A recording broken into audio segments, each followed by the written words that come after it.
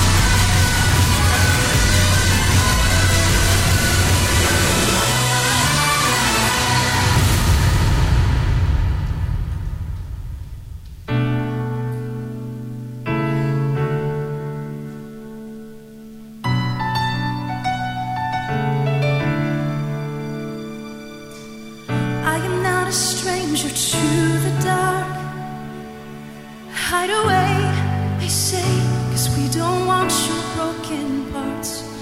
I've learned to be ashamed of all my scars. Run away, they say, no one will love you as you are. But I won't let them break me down to dust. I know that there's a place for us. we are glorious. When the sharpest words want to cut me down, I'm gonna send a flood, gonna drown them out. I am brave, I am bruised, I am who I'm meant to be. This is me. Look out, 'cause here I come, and I'm marching on to the beat I drum. I'm not scared to be seen, I make no apologies. This is me.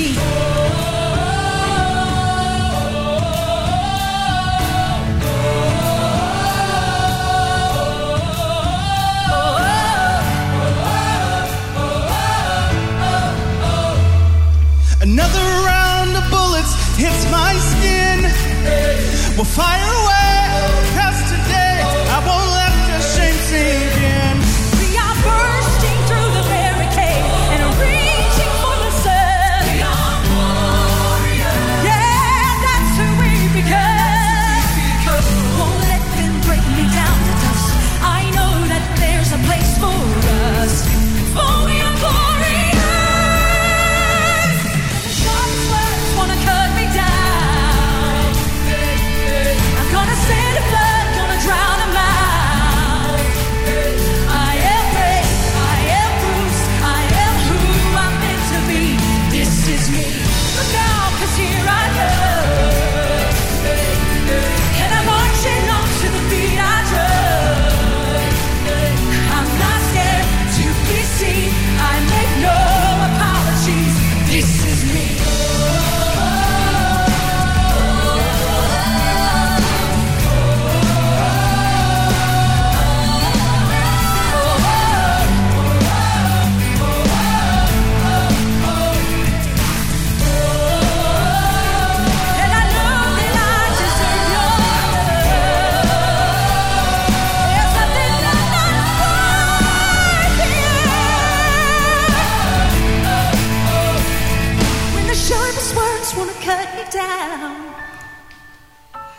I'm gonna send a flood, gonna drown them out.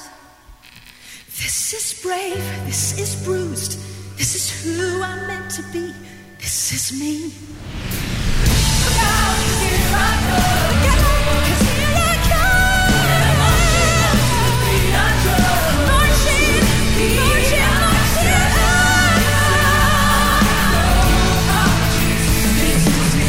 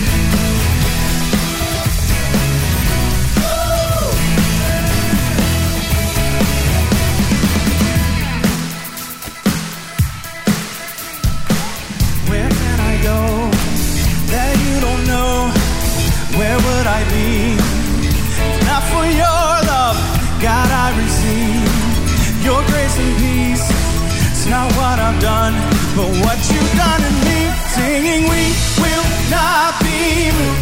You're standing with us, we will not be moved. When everything around is shaking, you're not changing. We will not be moved.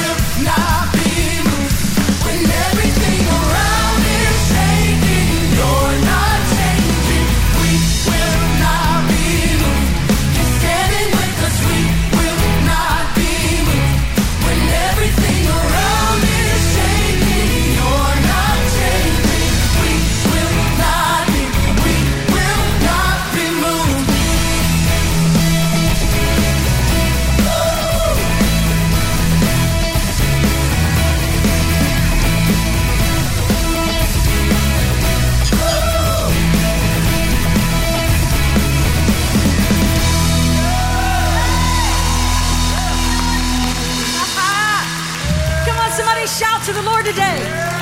Happy Easter. He is alive and he is alive forevermore today. Oh, let's give a big round of applause right now for our little ones, our middle ones, and our older ones as well. They did a fantastic job. So you guys, kindergarten to 4th grade, you guys are dismissed. They're going to go have an incredible Easter party today, and it's going to be amazing. We are so glad you're here this morning. We are going to have an amazing day. I'm thankful that God, whatever he begins, he finishes. And it's incredible and it's perfect in the way that he does. So I do want to tell you very quickly though, because today is going to be a fun-packed day, a vision-packed day. A couple things, quick announcements. One, we do have our backdrop set up in the grand hall. You can take pictures with your kids. We have the really cool Easter egg one as well as our expression one. So feel free today to take pictures in front of that. And then also, there will be no youth tonight just because it's Easter. And I know many of you are going to be rushing to be with your families today. So I just want to encourage you to do that. But there will be no youth service here tonight. But I am thrilled with what God is doing in this place. Are you glad to be in church this morning?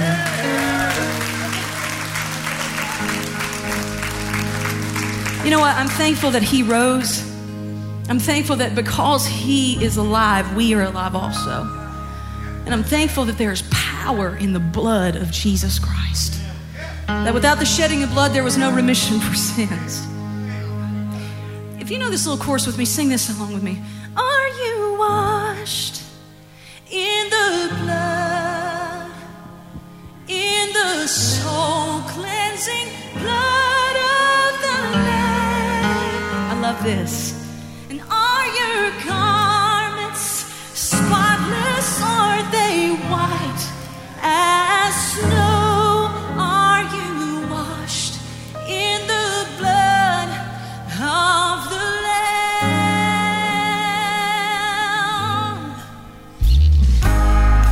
Come on, are you thankful for his blood today? Oh, let's just give him some praise in this place. Ooh.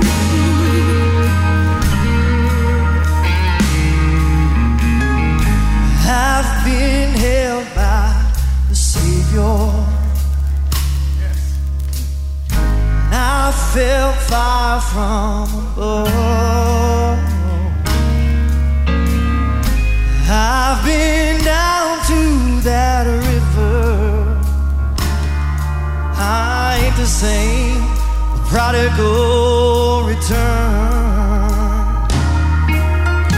All my hope is in Jesus. Thank God my yesterday's gone. And all my sins are forgiven. 'Cause I've been washed by the blood. I'm no stranger to the prison. I've worn shackles and chains, but I've been freed and forgiven. Yes, I have. I'm not going back. I'll never be the same. So I sing. All my hope is in Jesus. Thank God my yesterday's gone. All my sins are forgiven. I've been washed by the blood. There's a kind of thing that just breaks me. Break him down to his knees. I've been broken more than a time or two, yes, Lord. And then he picked me up, showed me what it means to be a man. All my hope is in Jesus. Thank God my yesterday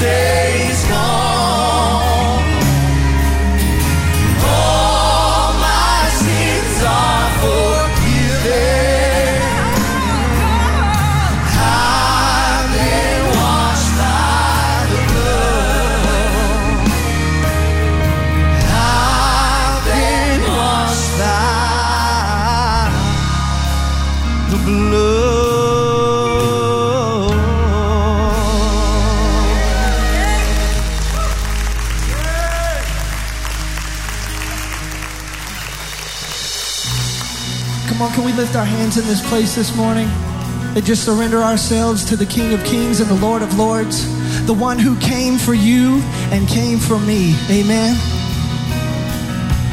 You stood outside my grave with tears still on your face.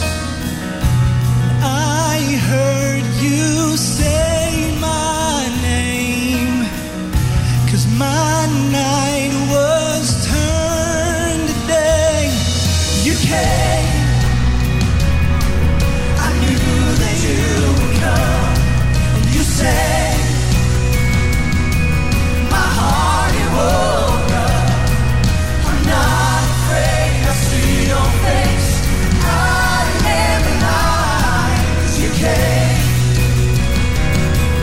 I knew that you would come.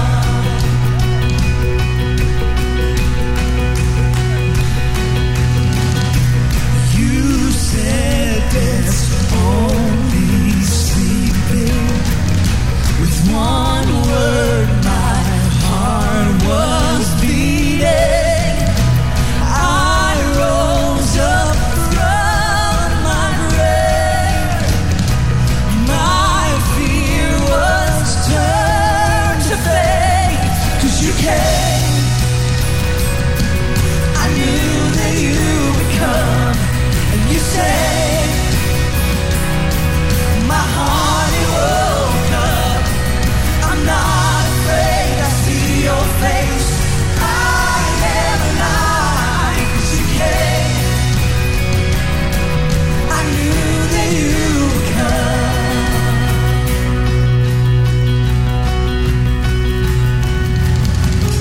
'Cause you are a miracle working God. You are a miracle working God. You are a miracle working God. You are a miracle working God. You are a miracle working God. You are a miracle working God. You are a miracle working God. You are a miracle working God. You are a miracle working God. A miracle working God. You came. I knew that you would come. You said, my heart it woke up. I'm not afraid, I see your face. I never lied. You came. I knew that you would sing it again. Yes, you came. I knew that you would come. And you said, my heart it woke. Come on, declare this over yourself. I'm not afraid, I see your face. I never lied, 'cause you came. I knew that you would come. You came. I knew that you would come.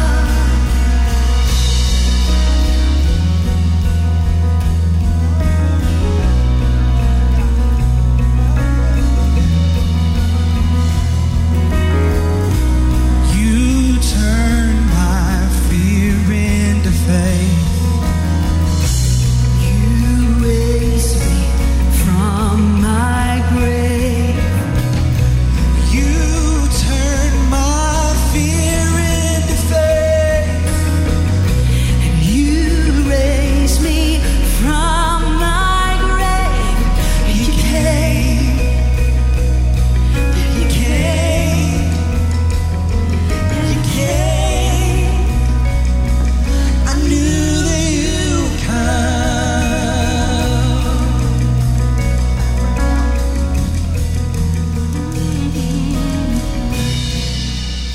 You know, that bridge of that says that you are a miracle working God.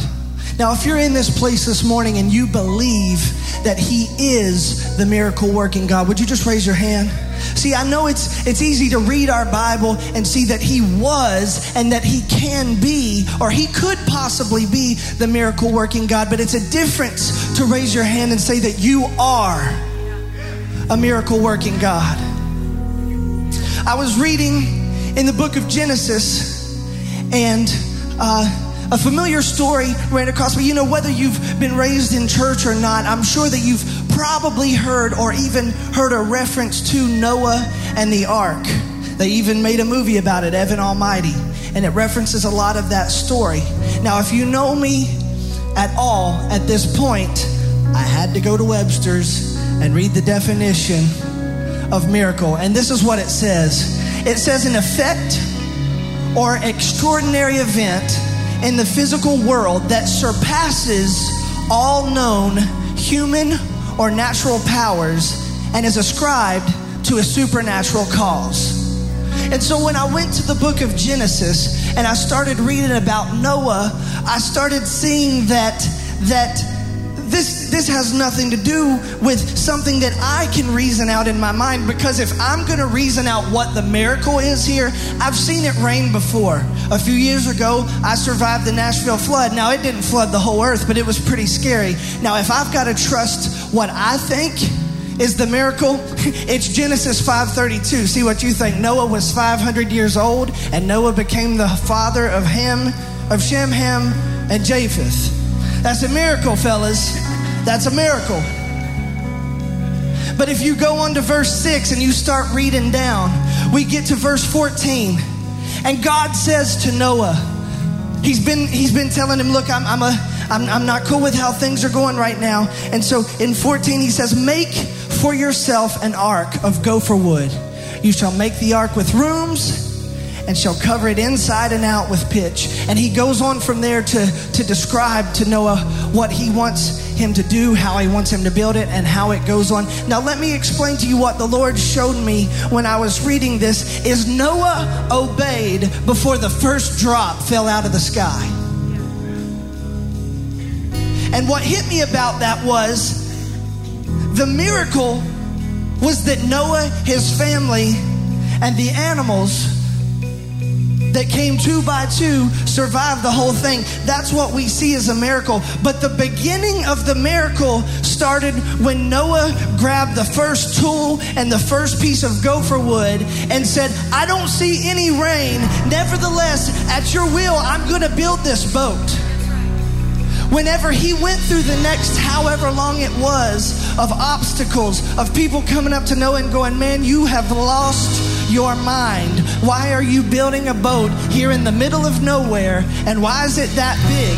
You've got to be crazy. But he had a word from the Lord and an obedient spirit, which caused a miracle to be on its way. I came to encourage you this morning, no matter if you've been in church your entire life, or if this is the first time you've been in church ever, or for a long time, the Lord is moving in your life and he is speaking to you through unlikely places. And so it is time for you to respond and say, look, I'm here this morning, so I believe that he has to be a miracle working God, because this guy up here with a mic right now is saying it, and I feel this thing going on inside of me that I can't explain. So it must be a supernatural miracle on its way to my life. Do you believe that this morning?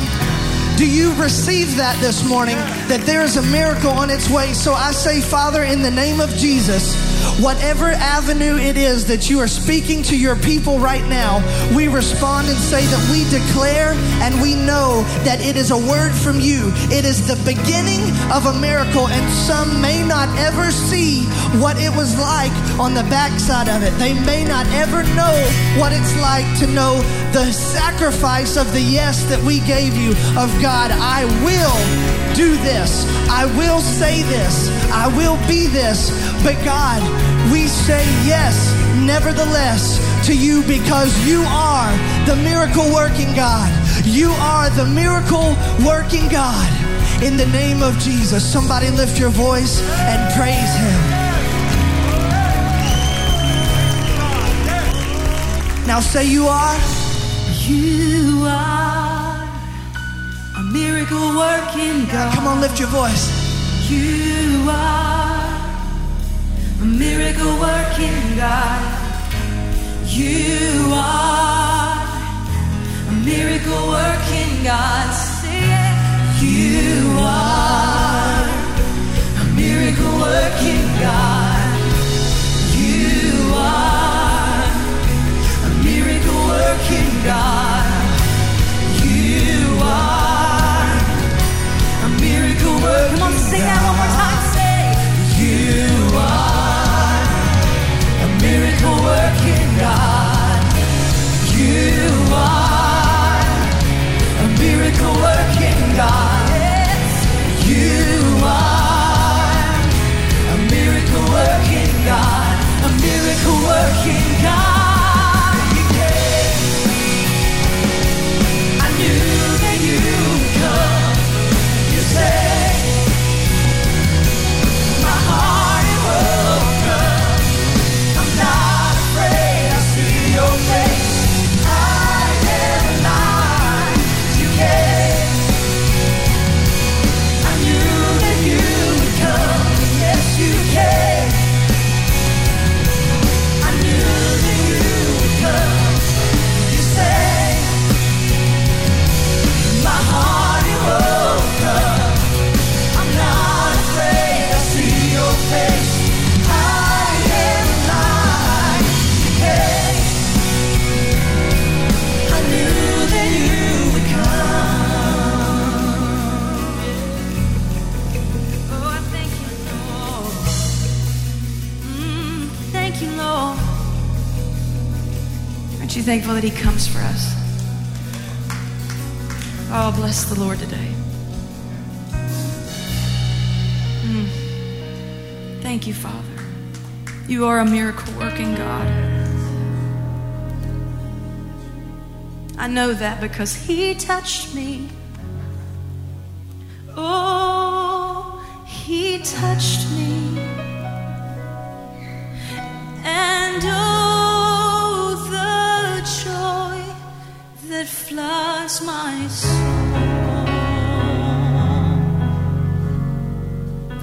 Something happened, and now I know He touched me and made me whole.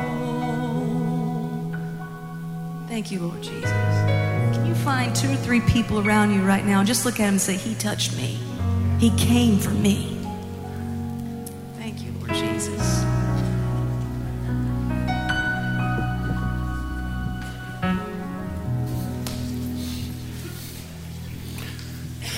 Well, happy Easter. Are things all good? Are you happy to be in the house of the Lord today? Well, you look fantastic. You look great. I even pulled out a tie this morning. The last tie I wore was at a wedding. Time before that was at a funeral. I was in the business world for a long time, and it was ties every day. So, happy Easter. In fact, this is the tie that I wore when Lindsay, my middle daughter, was getting married. And I actually had the privilege of marrying her. So I pulled this tie out today because it was Eastery.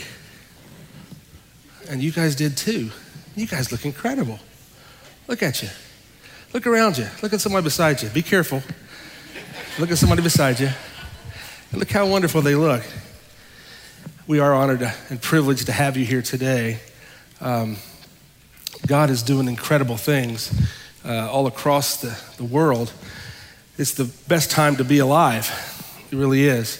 And I just want to encourage you that you didn't come here today by accident. If somebody invited you, then it was on purpose.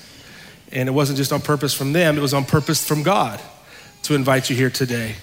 And if you came because you just felt compelled to come, wanted to be in church this morning on Easter Sunday, well, you're welcome to be here as well. But also God brought you here on purpose. We are just finishing up as our home church, as the family or the membership of the church and the regular attenders that come here weekly, just for you that are visiting today. We just are completing our first 90. First 90 was January 1st through today, 90 days. It was January 1 through April 1st was Easter, which is Easter, and also April Fool's Day, right? So today finishes 90 days, and 90 days of foundation. We had 90 days of just plowing, 90 days of having vision, 90 days of putting a test to what God has for your life. It wasn't like resolutions. It was like we're going to press in to what the Lord has. And we have had some incredible testimonies. But just because the 90-day ends today, we're going to launch into something in the next 50 days, because between Passover and Pentecost is 50 days. And Pentecost is the day the power of the Spirit of God came on the earth. And I don't know if you all know this or not, but I'll let you in on a little secret. When the Spirit of God came upon the earth on the day of Pentecost, a little over 2,000 years ago, the Spirit of God never left. Amen. Right? So things began to change, and life changed, and the way we live life and the way life lives through us all changed. And we're going to talk about that some today. First thing I want to do, though, is I want to give you the privilege of coming together in the house of worship and giving your tithes and your offerings. Of those that are prepared to give, those that are not, we're going to give you a moment to get prepared to give. All right? There are offering envelopes underneath your chairs. You can make your checks payable to ECH or Expression Church of Huntington. Today is also the first of the month, so it's your first fruits for those of you that know what I'm talking about. It's your first fruit offering time, and you're able to give that as well today. No gimmicks. We believe in giving and tithing. We believe in giving to the Lord and not tipping like we're at a restaurant because the service was good. Right? Or the service is bad, you pull a little bit away. That's just not how this works. God gave you his best, so we believe giving God back to him. He doesn't need your money. He wants you to tie in and connect into his economy. That's what this is about. It's a kingdom, and it's an economy in the kingdom that bypasses this world's way of living. And the Bible says the Lord's into multiplication. And the world is into you give to get, but not in the kingdom. You get, and then you're able to give, right? God gives you, he blesses you, he gives it to you, and he wants you to give back to him. Why? Not because you owe him. You can't pay back what you owe the Lord anyway. Amen. Right? God has blessed us. So if you would, we also have another way of giving. If you want to tithe or give your offering today by text message, which is really where most people are giving these days. 84321 is the text message. You'll put you'll type in your message 84321, and then you'll put the $ and the amount that you want to give. It'll come back to you a link, kind of like your iTunes account did the first time. You go in and put your bank information, credit card information, debit card, whatever you're going to give, and then it'll come back and the receipt comes back to you immediately, so you have record of it. And at the end of the year, we also send out a record for you. But it's just an easy way of giving that way you don't have to write checks. If you want to write checks, you certainly can, but you're able to do that by text giving. So you text the number 84321, $ and your amount, and whatever the Lord lays upon your heart to give. Amen? You guys are amazing. You all, do you realize those little ones that were down here coming down here with those little drums? Did you see that? They made those drums in class, and they walked down here, and I got to hear you watch yesterday watching this thing. And as I watched it, I got to crying because those little ones weren't even born when we started this part of this church. See, you don't have a clue what you're doing that the Lord tells you to do, who's going to benefit, because you haven't even seen all the effects of what God has called you to do and who it's going to affect. I mean, you saw some little ones down here. They were banging on those drums, man, like it was all there was to it. It was incredible to see their smile. And I remember when we walked in this building and there wasn't any of this. We're not building a building for a building. We're building a building for little kids to come down here and bang on the drums, right? That's what this is about. So are you prepared to give?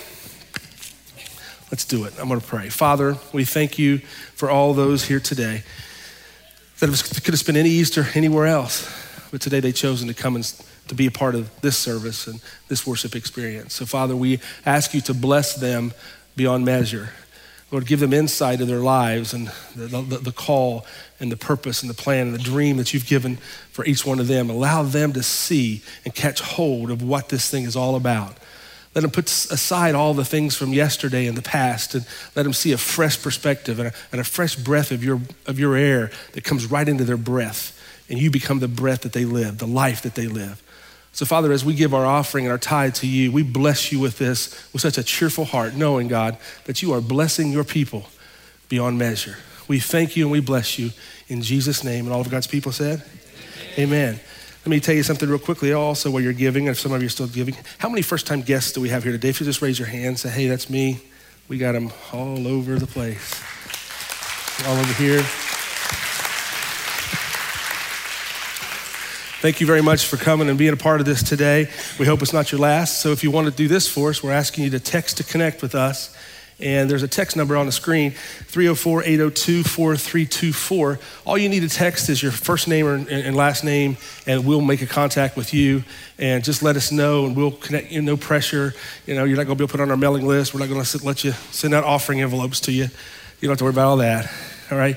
All you need to do is just type your name and your when you text, we'll get it back from you, and then we'll call you and this week and just kind of connect with you. We like to know why God puts our steps together. We don't believe God does anything by accident. We just don't. So what is it that God has for your life? Where are you in your life? Well, God might have just sent you here for a reason and a purpose, and I believe that he did. So text your number to or your name to us. We'll contact you back. Even if you've never filled out a card, or if you want to fill out a card, the ushers have those cards too. If you'd rather not give the text number and we're just fill out a card, you can drop that off to one of the ushers when we go. I'm excited today because this is our first full service living in our building, but it's also our first service. I have seen so many wonderful, incredible testimonies over the last 90 days, but over the last 5 years in particular. So I'm excited and honored for you all to be a part of what God is doing. So are you ready? This is going to be one of the greatest days you'll ever experience.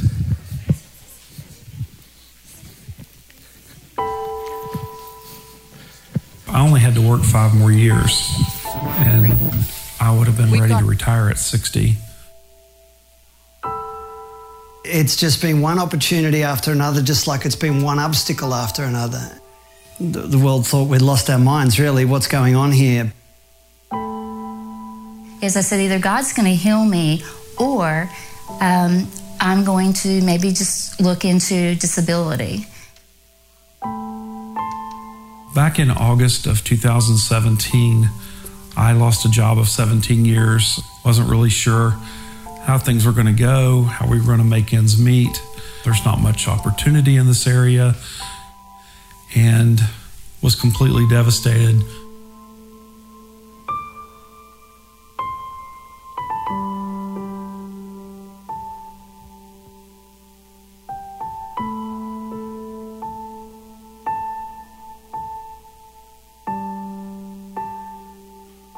We started Grindstone on Memorial Day 2016, and it's just been one big journey. We started with a little coffee truck, and we had no idea where this opportunity would take us.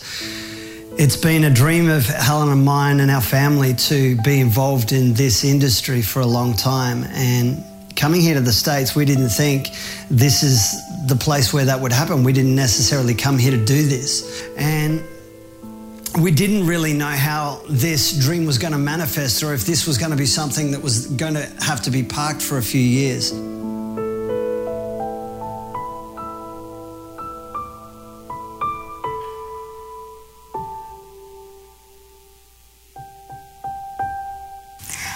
Well, I've had Epstein-Barr for at least 15 years that I know of. And for all that time, I was able to work and to, do things mostly.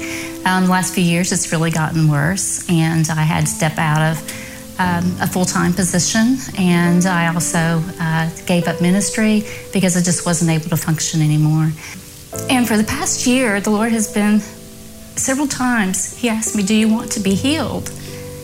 And I almost just kind of put that aside because I had fear there. And so it was about a week before actually the Lord healed me. And Lonnie and I were talking, and I told him, I said, I can't do this anymore. I am so done. I said, I keep trying to work. I can only do a part-time position. And I said, I'm just done with it.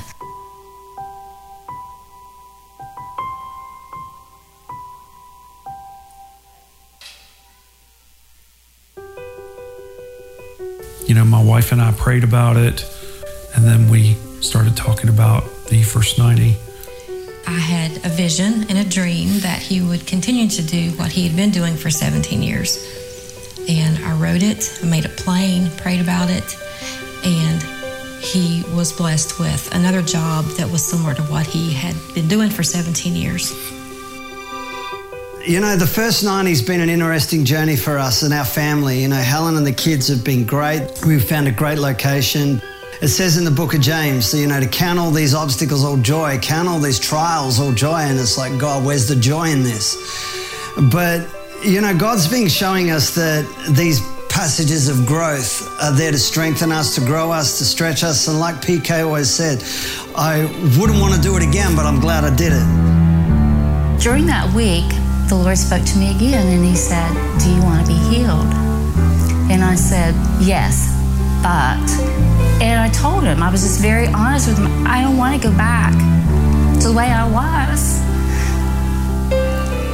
And He said, so you're more powerful than me?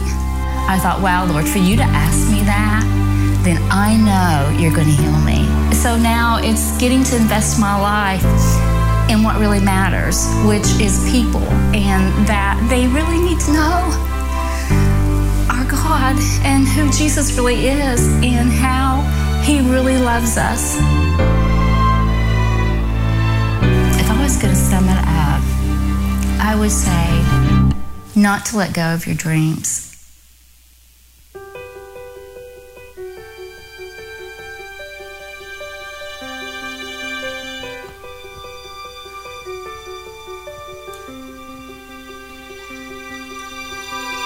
I close my eyes and I can see the world that's waiting for me, that I call my own. Through the dark, through the door, through where no one's been before, but it feels like home.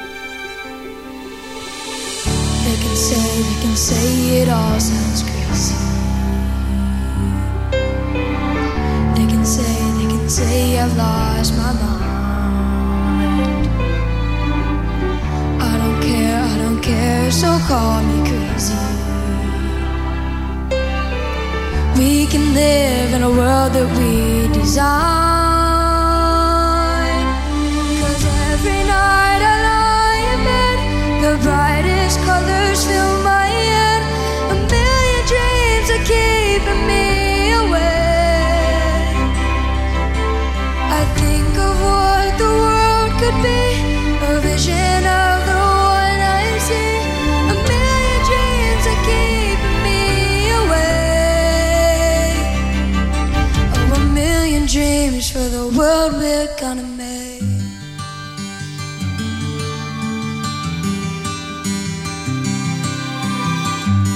There's a house we can build, every room inside is filled with things from far away.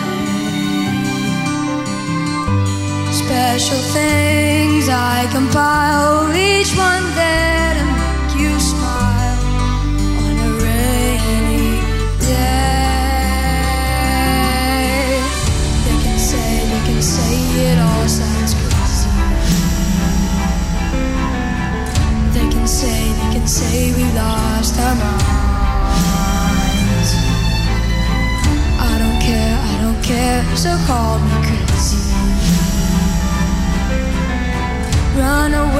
to a world that we desire. 'Cause every night I lie in bed, the brightest colors fill my head. A million dreams are keeping me awake. I think of what the world could be, a vision of the one I see. A million dreams is all it's gonna take. Oh, a million dreams for the world we're gonna make. However big, however small, let me be part of it all. Share your dreams with me. You may be right, you may be wrong. Say that you'll bring me along to the world you see, to the world I close my eyes to see. I close my eyes to see. 'Cause every night I lie in bed, the brightest colors fill my head. A million dreams are keeping me awake. A million dreams, a million dreams. I think of what the world could be, a vision of the one I see. A million dreams is all it's gonna take. A million dreams for the world we're gonna make.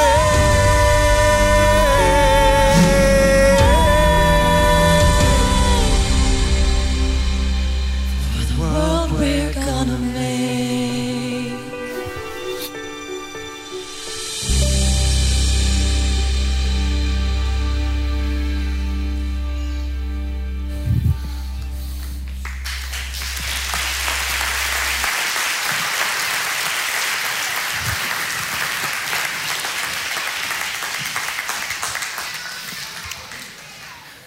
God had a dream.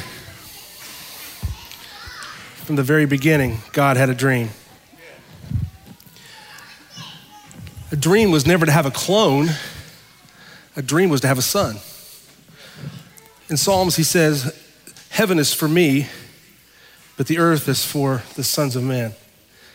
God had a dream for him to be able to have fellowship, to be able to look from heaven on the earth and see a reflection of himself. And he wanted a man, he wanted a people to populate and repopulate the earth. So when he looks down, he sees his offspring and he says, that's my son in whom I'm well pleased.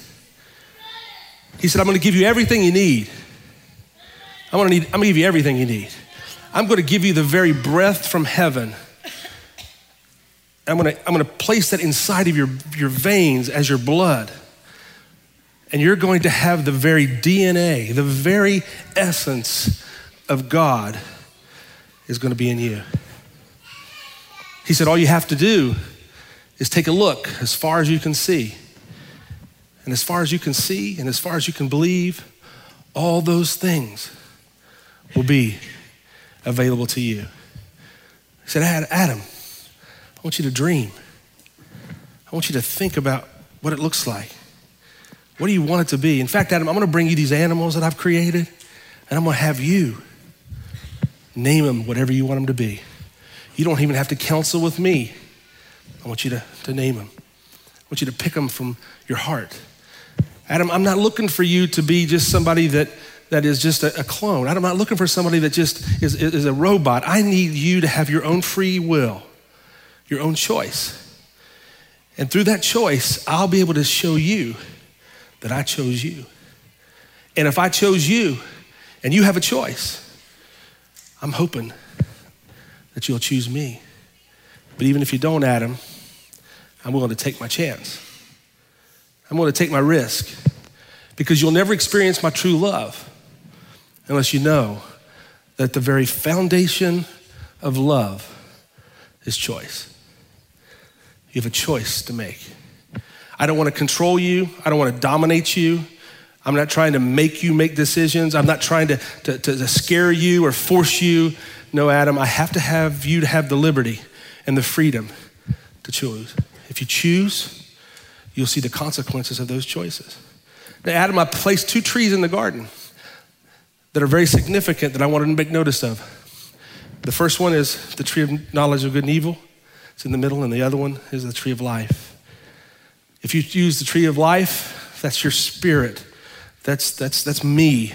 That's connection to heaven. I never designed you to have to figure this life out. I never designed you to have to weigh out your options and to look at your good side and your bad side. I never made you that way. He said, but if you eat of that knowledge of good and evil tree, that tree is self. And once you eat of that, your eyes are going to be open. You're going to begin to die. And all the light that you see right now that gives you the ability to dream, the ability to vision, the ability to take risk, and knowing that I'm guiding you, all that light goes dim. You have to figure it out yourself. You have to weigh out your options. You have to look at the good, look at the bad, and see what your percentage is. Adam chose to follow after his helpmate. He said, God, you've given me this woman, and now she has partaken of that tree that you told us not to, but I have to eat of that tree. Eve was deceived. Adam was not. Eve was deceived by the enemy, thinking that all this was going to be good for you, not realizing she had everything she needed. But Adam had to make a choice because God made Adam with a choice.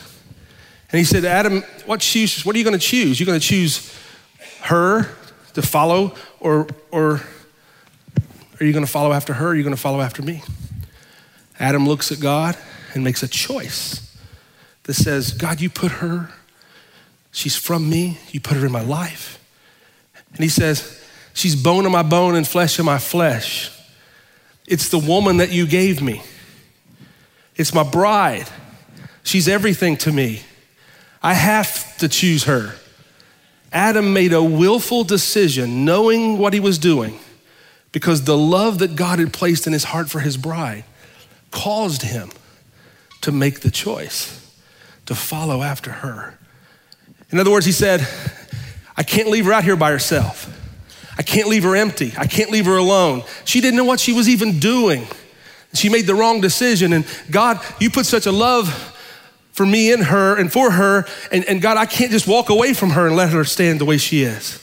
There's no way I can just let it go. God, you gave her to me. It's that woman, you put the love, God, you remember you made me like you. So Adam partakes of the tree of knowledge of good and evil. His eyes were open, and shame and fear entered into the human race. And from that day forward, it was a man's attempt to try to get back to God in his own self.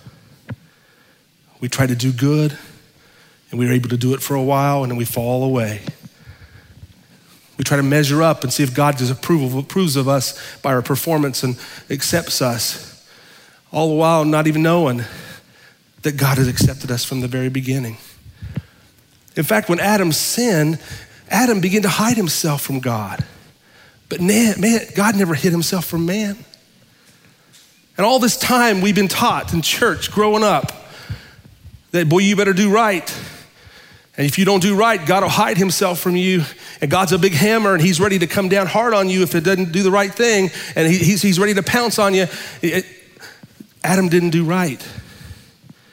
And God didn't pounce on him. He came looking for him.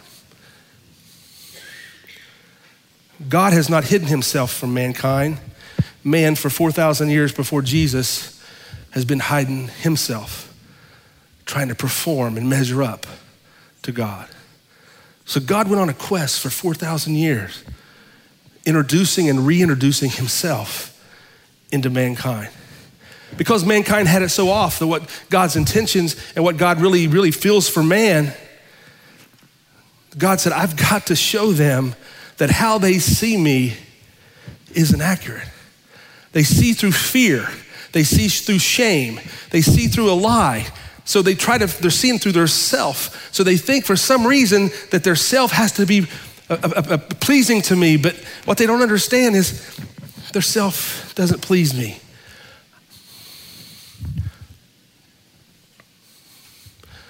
So God began to raise up men all across the scripture. He raised up Moses. And he says, Moses, I want you to come up on this mountain because I got to have a people. I've got to begin to reveal myself and show these people my true heart. He said, Moses, it's so messed up. Man, they think I'm one way and I'm really not that way. They've got it all wrong. And somehow, Moses, I've got to raise up somebody to free my people. I've heard their cries. I see the condition that they're living. I see what's happening all across the world, and they're underneath all the pressures of life. And every time they try to do a little bit better, it seems like the rug gets pulled out from underneath them, or they get slapped down to the ground. And now there's taskmasters, and they've got this enemy that's coming after them to try to destroy their life. And it's got them all in fear and shame, and they're afraid to take a risk. Moses, they're not even dreaming again. They've lost sight of what I've given them to dream on. They think they're to manage life and to do the best they can. And at the end of the day, they'll stand before me and I'll measure them up and say, you did okay or you didn't do okay. He said, they've got it all wrong. They forgot that I gave them the entire earth. I gave them the world to create whatever they wanted to create. And they've lost sight of all that I've given them to create. They think they're trying to do something to please me, like I want this or want that. I want them to create inside of them something greater than I can even do without them. I need them. I want them. I need to see their fingerprints in their life. I need to see them creating. I want to look back and say, yes, that's my son, I'm well pleased. I want to look back and I want to be able to see, I want to look at the earth and I want to look at a reflection and I want to see me. But I don't want to have robots down there saying, you better do this or you better do that. I need them to be free to create, free to take risk, free to dream, free to fail, free to get back up again, free to fail again and get back up again. I need them to lead. I need them to take charge. I need them to shape what this world is supposed to look like. If they don't shape it, Moses, the enemy will come in and shape it for them. And they'll be working for the very thing that they're supposed to be owning. They'll be underneath the very pressures of life. They'll be doing time when time is supposed to be doing them.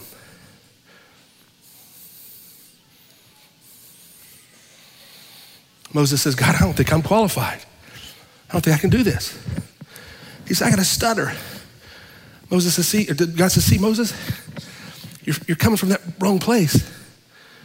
I'll take your shortcomings. I'll take your insufficiencies. I'll take your insecurities. I'll take all your past. You know when you were abandoned by your family? You know when you had to run off because you killed a man? You know when you were trying to figure out life yourself and just to survive and you went on about yourself? I'll use all of that, Moses. In fact, Moses, I'm not looking for your strength. I love those weaknesses. Because when you see those weaknesses working for you, Moses, you'll recognize that it's me doing it, not you. And you'll recognize that's the tree of life. But when you eat of the tree of knowledge of good and evil, Moses, it's all about what you can do and what you can't do. I don't desire you to live a normal, everyday, the best that you can do life. I want you to tap into the creative resources of heaven that I have. Moses, where were you when I created all of this? You can't even count the stars. You can't even look up and see how things were made. You're just in awe. Well, I was there. I did it, Moses. And when I did it with you in mind. So don't look at yourself. Do it and tell them that I am with you.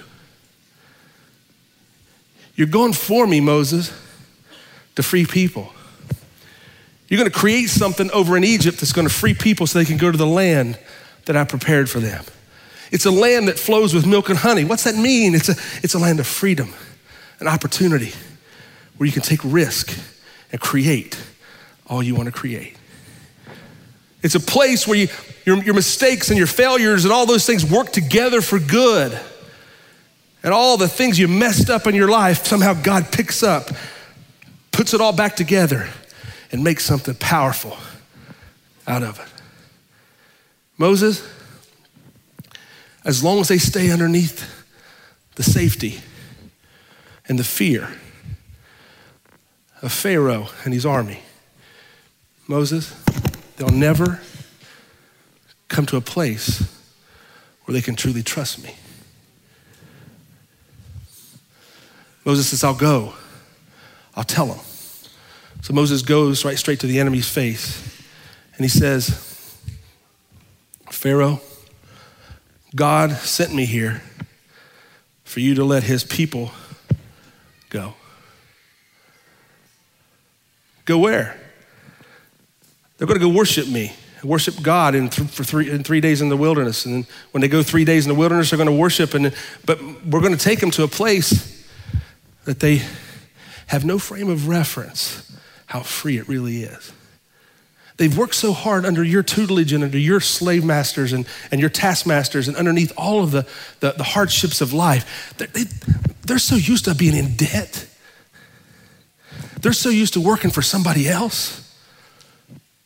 They're so used to working with bad backs, bad bodies, broken relationships, past divorces, bankruptcy, kids in rebellion. They're so used to working in that environment, they're just trying to get their head above water. And I've got a place for them, God said, that flows with milk and honey, where yes, there's problems, but you're on top of those problems as opposed to being underneath the pressures and stresses of life. They've tried it on their own, look where it got them. They don't even have a frame of reference what freedom is. They think freedom is not being sick. They don't know freedom is being healthy. They think freedom's just not just making your payments. They don't know freedom is really building wealth for a generation that follows you. They think freedom is when they just get a couple of days without fighting with your spouse and your children, and they get a couple of good days under your belt. They don't know that there's peace that passes their understanding. Moses, they don't even know a place as a reference. Get them out of Pharaoh's hand. So here they come. Every one of them came out of that land.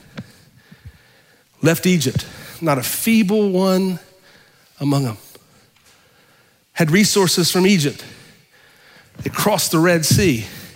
They get into the wilderness. Because it was in between a place, it wasn't where they were, but it wasn't where they were going to go. And in the middle of the journey, they got weary. And rather than rely on the tree of life or that spirit-led life, they started relying on themselves and looking to Moses to blame. Moses gave them rules and laws to measure up to because they wanted to put it on themselves. Once they started looking at the law, they realized they couldn't keep the law. And there's consequences to the law. So God says, look, if you want to be able to see all the rules and regulations, and if you can keep them all, more power to you. But there's not one righteous. There's not one. None of you will be able to keep this rule, but I'll show you, if you want to attempt it, what it looks like. So he gave them the law. None of them could keep the law. In fact, all it did was make their lives to measure up to something that was so powerful and pure because the law was so pure and holy.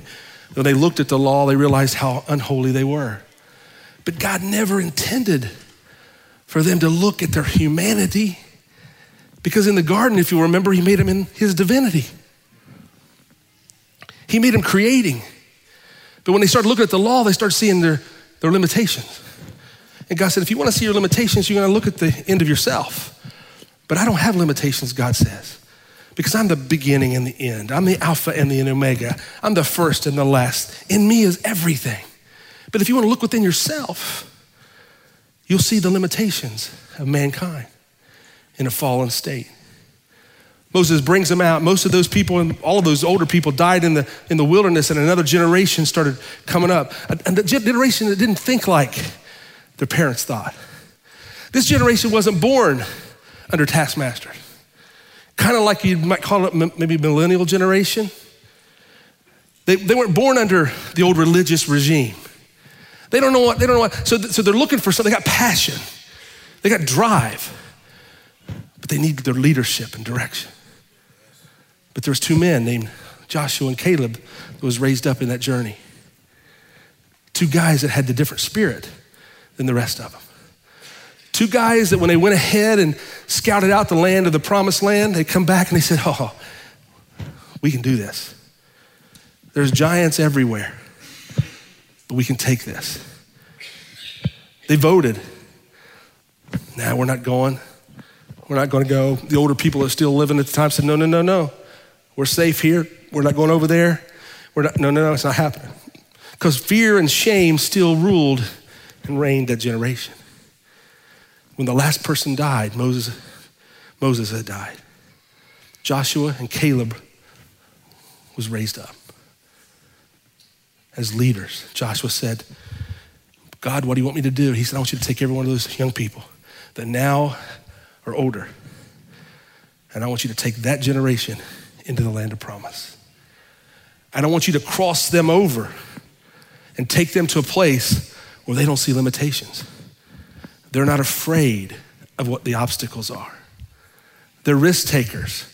They're dreamers.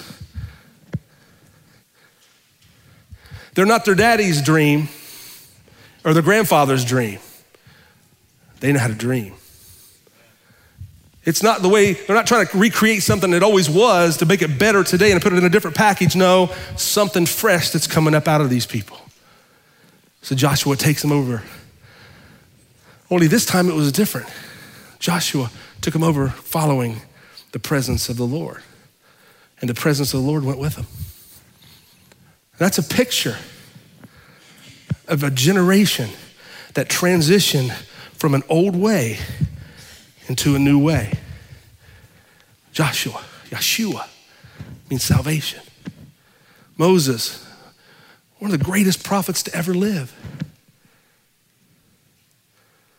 Still yet, even after accomplishing the crossing over, even after getting to that land of promise, there was still a problem because sin and self and the flesh had never been fully, completely dealt with once and for all. So prophets start raising up and people begin to say, there's coming a day. There's coming a day. There's coming a day when there's going to be a man that's going to come. It's a lamb that's going to be slain. And that lamb is going to become as a man. And when he comes, he's going to take the sins of all of mankind upon himself. He says, what do you mean? How's this going to work?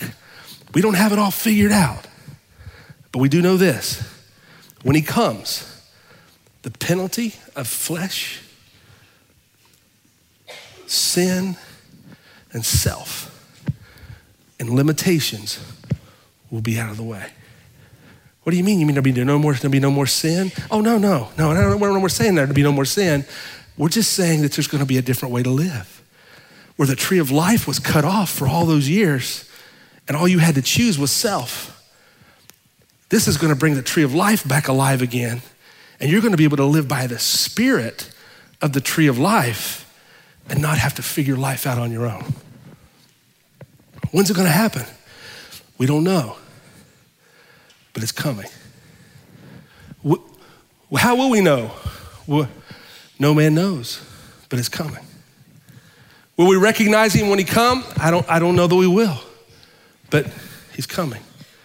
What if I miss it? What if I don't live in that generation? There's coming a generation. David even said it this way, man, there's a generation of people on the other side of when that man comes that they're gonna live a life with no guilt, no condemnation, and they're gonna be able to dream, and they're gonna be able to believe, and they're gonna be in sync with God, and by the power of the Spirit, whatever they create will be able to be created. Are you kidding me? There's gonna be a people. So David and all the prophets of old were going, man, can we live in that day? Can we live in that day? God, we'd give anything to live in that day. God says, you've prepared the way. And a man named John the Baptist raises up on the scene.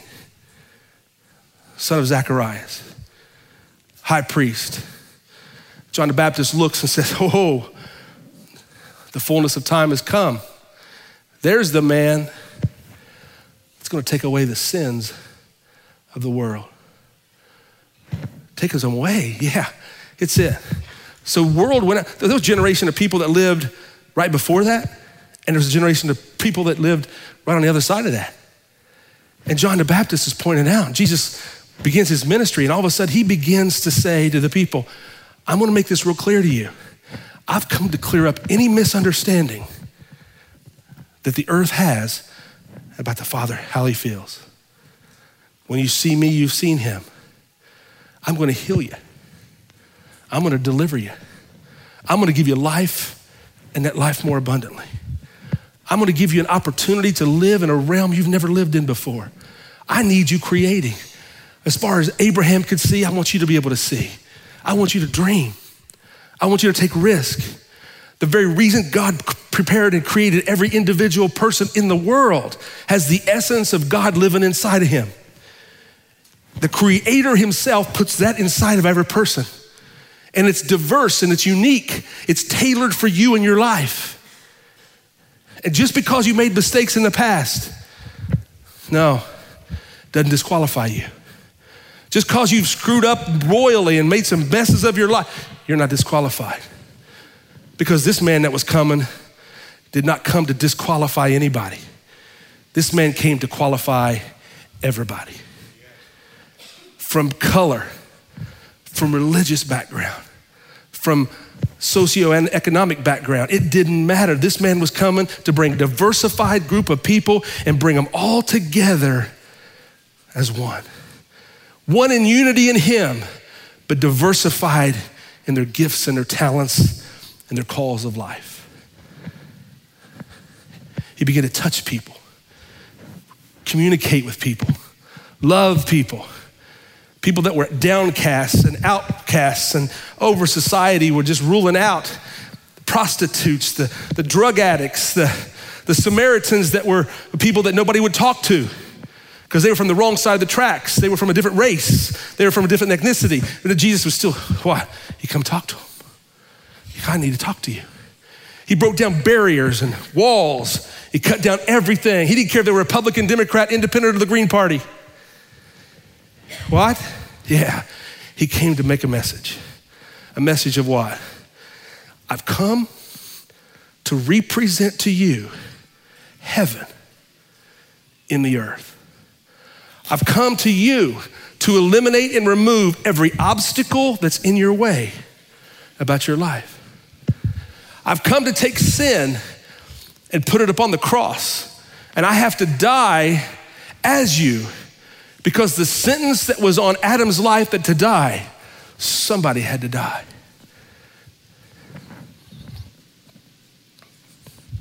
I've come to you in this generation, he said, to represent the heart of God and destroy the works of your enemy. I'm taking upon myself. You couldn't get to me. So now I come to you. Sin separated you from me. It didn't separate me from you. You were afraid because you were in your trespasses and sins. You were full of shame and condemnation and all the mistakes that you've made and all the stuff that you've just created for yourself. You didn't know how to get out of it. I was here the whole time, but you didn't take it upon yourself. You couldn't see clearly because the darkness covered your eyes. So I come down to take the earth, the dirt. I'm gonna rub it in the eyes of the blind so they can see again. I've come to show you that I'm the light of the world. I've come to take all of the pressure of the sin that you can't defeat, and I've come to take that pressure upon myself and defeat the sin that's been defeating you. You know, death, hell, grave, sickness, disease, all of those things, accusations, judgments, all those things that were on your man, I've come to take it upon myself. You can't do it. But I've got to have some people walking with me for a very short time so I can show you how it really is. Because I'm not going to be here forever. I'm not going to be here all the time. I've on an assignment, and when I'm on that assignment and my assignment's complete, I'm turning it back over to you like it was to Adam in the garden. He started pouring out his heart to the disciples, all 12 of them. He says, guys, man, how long am I going to be with you? You got to love people. You got to recreate. You got to cast out things that are hurting people. People that are under shame, you remove the shame. People that are under guilt, you remove the guilt. People that are under torment and confusion, you remove that by giving them peace. Guys, I have peace, he says. I brought heaven's peace to the earth to give to you. The disciples thought, this is wonderful. He's going to set up a kingdom right here. We're going to overthrow the Roman Empire, the Roman government, and we're going to be the guys here on the earth running this whole show with Jesus. Jesus says, you don't even know what spirit you're of. That's not how this works. No. I'm not from this world, and neither are you. You're connected to something that's bigger and greater. And if you'll connect to something bigger and greater, which is the Jehovah God himself, you'll be able to create the world that you want it to be. What do you want it to be? Guys left their businesses, left their families, started following after a man that had a word that said, I've come to recreate the earth.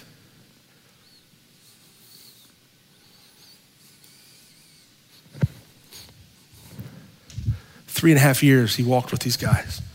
And he comes to them finally and he says, listen, I'm going to die. I've got to die.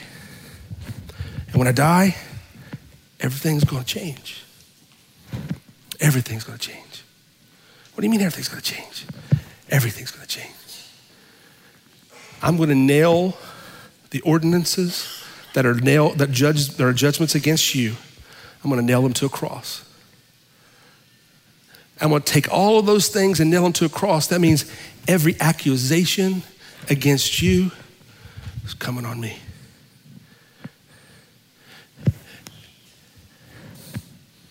Every sickness is coming on me. Every bit of shame is coming on me. Why? Why do you do it? Because I love you so much. And I've got to have you creating and living life and life more abundantly. I can't have you in a hole somewhere, all holed up because you made so many terrible mistakes and you're afraid to take a risk because you don't even trust yourself. I don't need you to trust yourself. I need you to trust me as you go forward. Trust in self got you in there. Trust in me will get you out of there. So he dies on a cross and nails to a tree, and that's why we celebrate Good Friday. They take him and they bury him in a tomb, but we don't talk about the tomb much because we like the cross and we talk about the resurrection. But what nobody understands, and many people are failed to realize sometimes, is when he was put away in that cross or in that tomb, it was a transition of going from death unto life. And he went down into the bowels of hell, your future home and my future home. And he spoiled principalities and he made an open show of everything that was against you. He made an open show that those things have to work for you.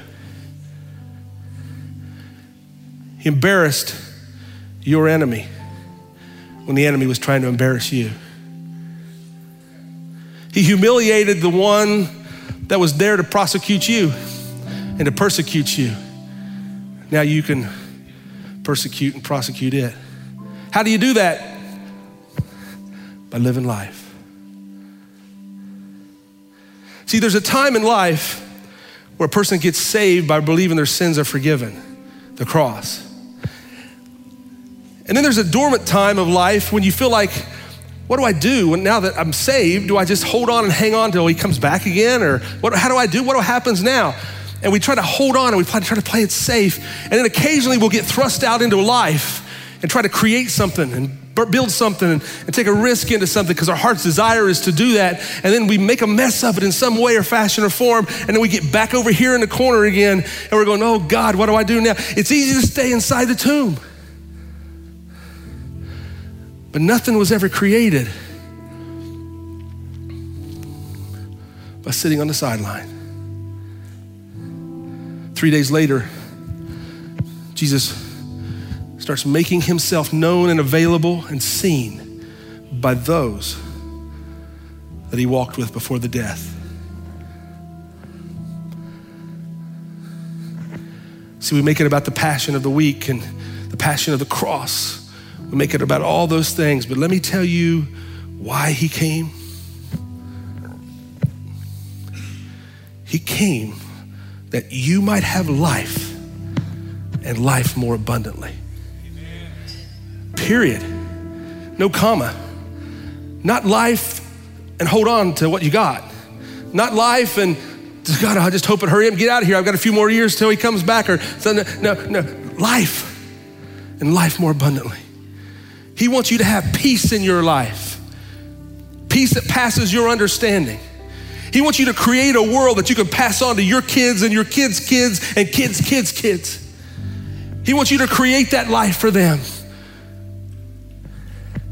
But what do? We run away in fear. We run away hiding. I'm disqualified because of this. I'm disqualified because it's time for you and me to quit watching the news to see what the world's shape is in based on somebody else doing it.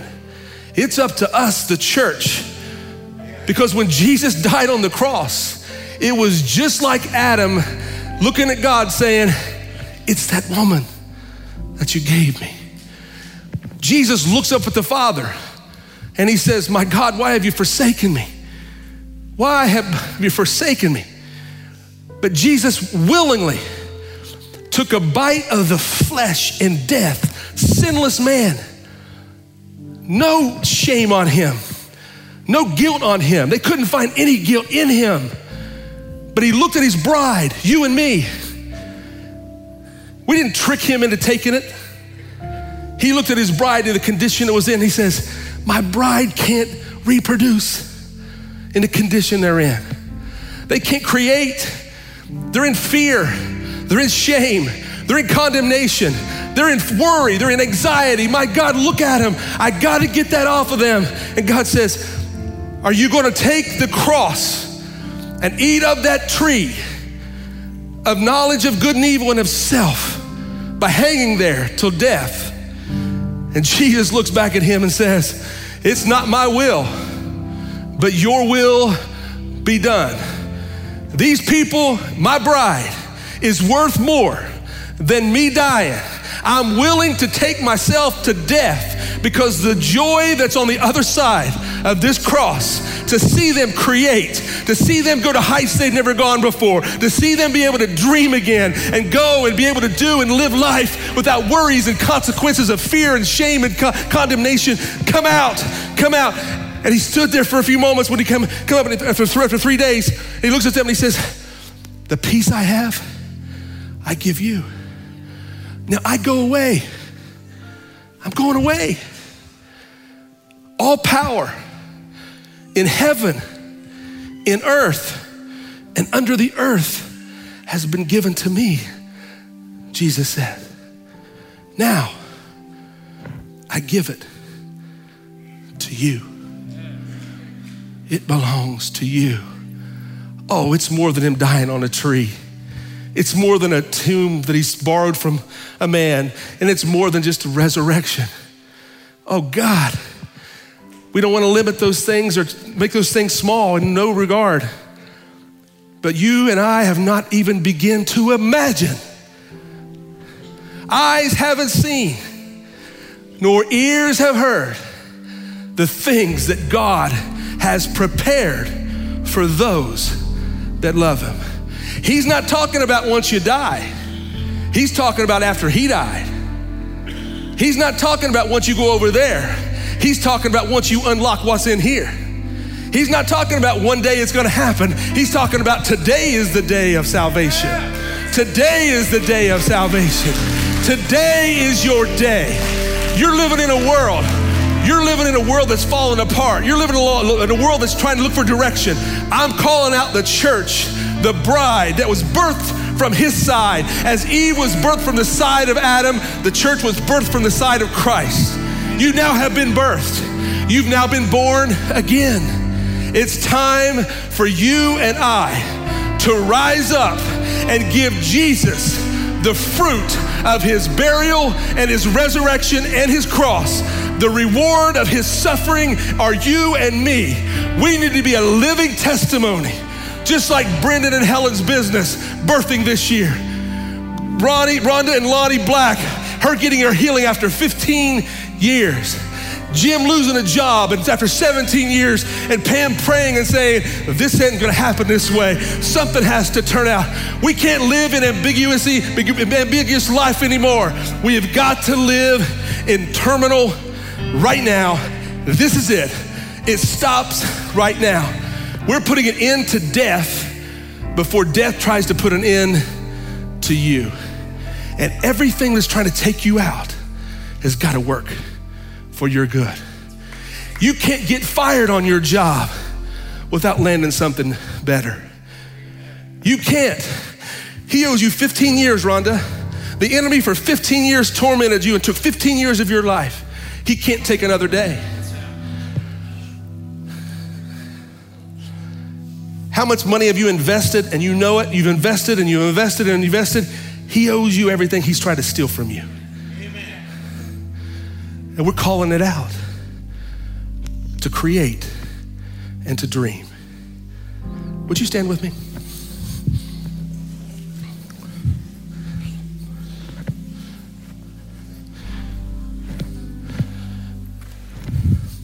Would you bow your heads and close your eyes for me for just a moment? I'm gonna do two things. This is a happy Easter because 2018 isn't like any other year. Would you bow your heads and close your eyes for me just a moment, please? There's nobody looking around. I recognize that many people in here today, I'd give the gospel, I give the whole Bible in 30 minutes. And I skipped over a lot of good stuff. But one thing I'm not gonna skip over real quickly is unless you have accepted Christ as your Savior, and what I mean by that is you've acknowledged that you've lived for and from yourself, and you're willing right now to yield yourself over to his life, to go from condemnation, shame and guilt and fear to a life that has life and more abundantly. I'm not asking you to know what it looks like beyond this moment, but I am asking you to accept this moment. With nobody looking around, I want you to slip your hand up when I count to 3. If you're ready to give your heart to the Lord today and say, today's my day to turn it all around. Nobody's looking around. I'm gonna count to 3. Slip your hand up. 1, 2, 3. I see your hand in the back. I see your hand in the back. Any hands over here? I see your hand. I see you. Yes. All of you that raise your hand, it doesn't matter who you are, what background you're from, I want you to do me a favor. I want you to step out of your seat and I want you to come up to the front real quickly. Thank you.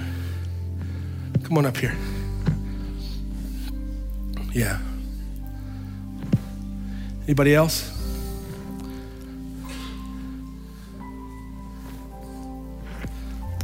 I need a couple of guys to come up and pray with them if you don't mind.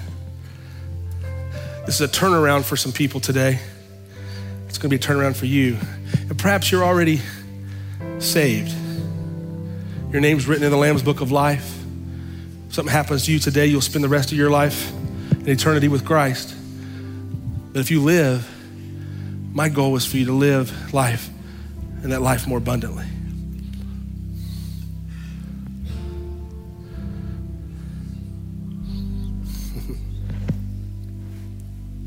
Just as I am without one.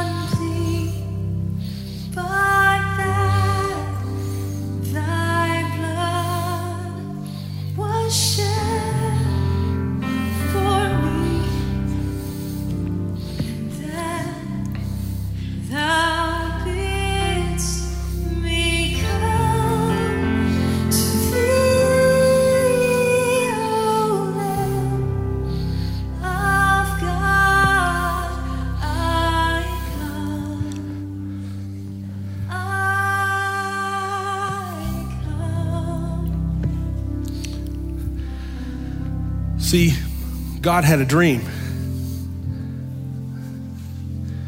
but God's dream had to die so that your dream could live.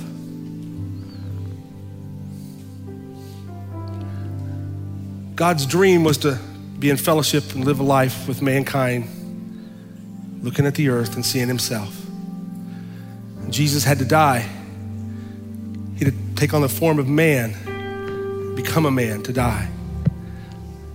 But he didn't stay dead. 3 days later, he arose from the grave. And because he lives, your dream can live also. I'm going to challenge you. We just finished our first 90. And now we're moving into the next 50. The next 50 is power. We need proof in the pudding. We need results in your life and mine. No theoretical, esoterical responses. Jesus said, here, for 40 days, he showed himself to the people. He said, here, touch me, I'm okay, touch me. He showed himself within 40 days of infallible proof. Over the next 50 days, I want you to put God to the test. When you leave here, there's gonna be little pieces of fabric. Take home, just write on a note. Would you get your dream off the shelf? The thing you quit even praying about. Get it out of the trash can if you put it away. And put him to the test. And don't settle for less than what you really desire. If you guys will, real quickly, go ahead and start passing them out, if you don't mind. Just take one with you, and I'm gonna pray after everybody gets one.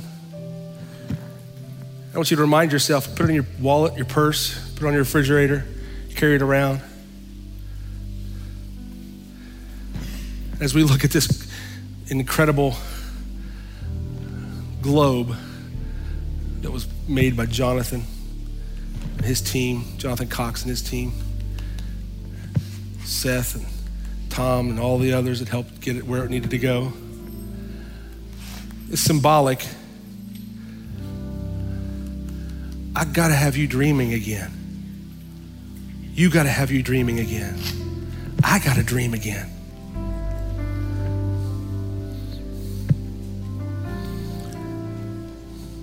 We've had some ups and downs in these first 90, but you made it through. And I promise you, your life's better today than it was when we started it. Has to be. And the next 50, gonna be even stronger. We're maturing as a body, not just individually as people, but as a body, as a whole. And we're going places that perhaps you've never gone, but your heart's desire to go there.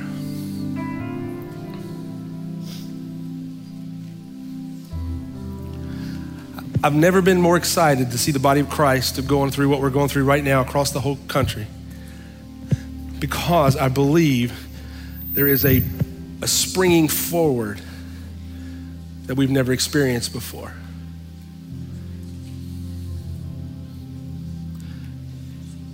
You're gonna do it. You're gonna make it. You're gonna come out from behind all that stuff we've been hiding from, the shame, the guilt, the condemnation, all the reasons, all the excuses. No more procrastination. No more putting it off. No more thinking about it but never doing it. It's time to get engaged. It's time to go hard, and it's time to go fast.